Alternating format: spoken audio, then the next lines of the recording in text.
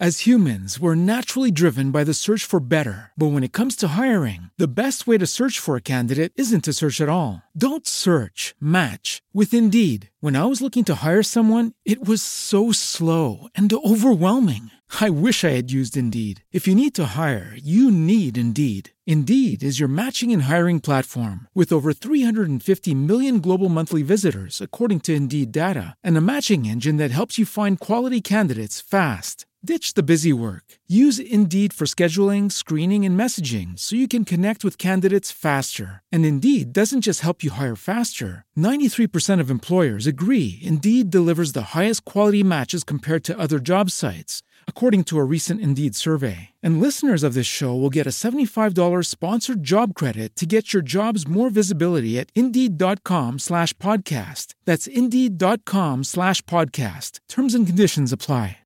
With the Lucky Land Slots, you can get lucky just about anywhere. This is your captain speaking. We've got clear runway and the weather's fine, but we're just going to circle up here a while and get lucky. No, nothing like that. It's just these cash prizes add up quick. So I suggest you sit back, keep your tray table upright, and start getting lucky. Play for free at LuckyLandSlots.com. Are you feeling lucky? No purchase necessary. Void where prohibited by law. 18+ terms and conditions apply. See website for details. It was long since Rostov had felt such enjoyment from music as he did that day. But no sooner had Natásha finished her barcarolle than reality again presented itself. He got up without saying a word and went downstairs to his own room. A quarter of an hour later the old Count came in from his club, cheerful and contented. Nicholas, hearing him drive up, went to meet him. "Well, had a good time?" said the old Count, smiling gaily and proudly at his son. Nicholas tried to say yes, but could not, and he nearly burst into sobs. The Count was lighting his pipe, and did not notice his son's condition. "Ah, it can't be avoided," thought Nicholas, for the first and last time. And suddenly, in the most casual tone, which made him feel ashamed of himself, he said, as if merely asking his father to let him have the carriage to drive to town, "Papa, I have come on a matter of business. I was nearly forgetting. I need some money." "Dear me," said his father, who was in especially good humor, "I told you it would not be enough. How much?" "Very much," said Nicholas, flushing, and with a stupid, careless smile, for which he was long unable to forgive himself. "I have lost a little, I mean a good deal, a great deal. 43,000. "What? To whom? Nonsense!" cried the Count, suddenly reddening with an apoplectic flush over neck and nape as old people do. "I promised to pay tomorrow," said Nicholas. "Well," said the old Count, spreading out his arms and sinking helplessly on the sofa. "It can't be helped. It happens to everyone," said the son, with a bold, free, and easy tone, while in his soul he regarded himself as a worthless scoundrel, whose whole life could not atone for his crime. He longed to kiss his father's hands, and kneel to beg his forgiveness, but said, in a careless and even rude voice, that it happens to everyone. The old Count cast down his eyes on hearing his son's words, and began bustlingly searching for something. Yes, he muttered. "It will be difficult, I fear, difficult to raise. Happens to everybody. Yes, who has not done it?" And with a furtive glance at his son's face, the Count went out of the room.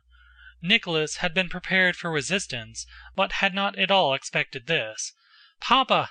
Papa!" he called after him, sobbing, "Forgive me!" And, seizing his father's hand, he pressed it to his lips and burst into tears. While father and son were having their explanation, the mother and daughter were having one not less important. Natásha came running to her mother, quite excited. "Mamma, Mamma, he has made me—" "Made what?" "Made me an offer, Mamma! Mamma!" she exclaimed. The Countess did not believe her ears. Denísov had proposed. To whom? To this chit of a girl, Natásha, who not so long ago was playing with dolls, and who was still having lessons. "Don't, Natásha! What nonsense!" she said, hoping it was a joke. "Nonsense indeed! I am telling you the fact," said Natásha indignantly. I come to ask you what to do, and you call it nonsense." The Countess shrugged her shoulders. "If it is true that Monsieur Denísov has made you a proposal, tell him he is a fool, that's all." "No, he is not a fool," replied Natásha indignantly and seriously. "Well then, what do you want? You're all in love nowadays. Well, if you are in love, marry him," said the Countess, with a laugh of annoyance. "Good luck to you." "No, Mamma, I'm not in love with him. I suppose I'm not in love with him." "Well then, tell him so." "Mamma, are you cross? Don't be cross, dear. Is it my fault?" "No, but what is it, my dear? Do you want me to go and tell him?" said the Countess, smiling. "No, I will do it myself. Only tell me what to say. It's all very well for you," with a responsive smile. "You should have seen how he said it. I know he did not mean to say it, but it came out accidentally." "Well, all the same, you must refuse him." "No, I mustn't. I'm so sorry for him. He's so nice." "Well then, accept his offer. It's high time for you to be married," answered the Countess sharply and sarcastically. "No, Mamma, but I'm so sorry for him. I don't know how I'm to say it." "And there's nothing for you to say. I shall speak to him myself," said the Countess, indignant that they should have dared to treat this little Natásha as grown up. "No, not on any account. I will tell him myself, and you'll listen at the door." And Natásha ran off across the drawing room to the dancing hall, where Denísov was sitting on the same chair by the clavichord with his face in his hands. He jumped up at the sound of her light step. "Natalie," he said, moving with rapid steps toward her, "decide my fate. It is in your hands." "Vasíli Dmítrich, I'm so sorry for you. No, but you are so nice. But it won't do, not that, but as a friend I shall always love you." Denísov bent over her hand and she heard strange sounds she did not understand. She kissed his rough curly black head. At this instant they heard the quick rustle of the Countess's dress. She came up to them. "Vasíli Dmítrich, I thank you for the honor," she said, with an embarrassed voice, though it sounded severe to Denísov. "But my daughter is so young, and I thought that, as my son's friend, you would have addressed yourself first to me. In that case you would not have obliged me to give this refusal." "Countess," said Denísov, with downcast eyes and a guilty face. He tried to say more, but faltered. Natásha could not remain calm, seeing him in such a plight. "Countess, I have done wrong," Denísov went on in an unsteady voice. "But believe me, I so adore your daughter and all your family that I would give my life twice over." He looked at the Countess and, seeing her severe face, said, "Well, goodbye, Countess," and, kissing her hand, he left the room with quick, resolute strides, without looking at Natásha. Next day saw Denísov off. He did not wish to stay another day in Moscow. All Denísov's Moscow friends gave him a farewell entertainment at the gypsies, with the result that he had no recollection of how he was put in the sleigh or of the first 3 stages of his journey.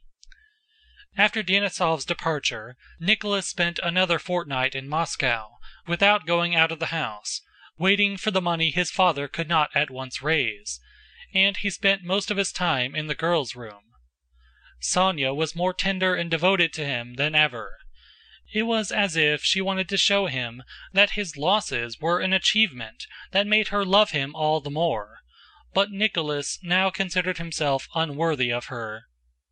He filled the girls' albums with verses and music, and having at last sent Dólokhov the whole 43,000 rubles and received his receipt, he left at the end of November, without taking leave of any of his acquaintances, to overtake his regiment, which was already in Poland. End of chapter 16. Okay, round 2. Name something that's not boring. A laundry? Ooh, a book club. Computer solitaire, huh? Ah, sorry, we were looking for Chumba Casino.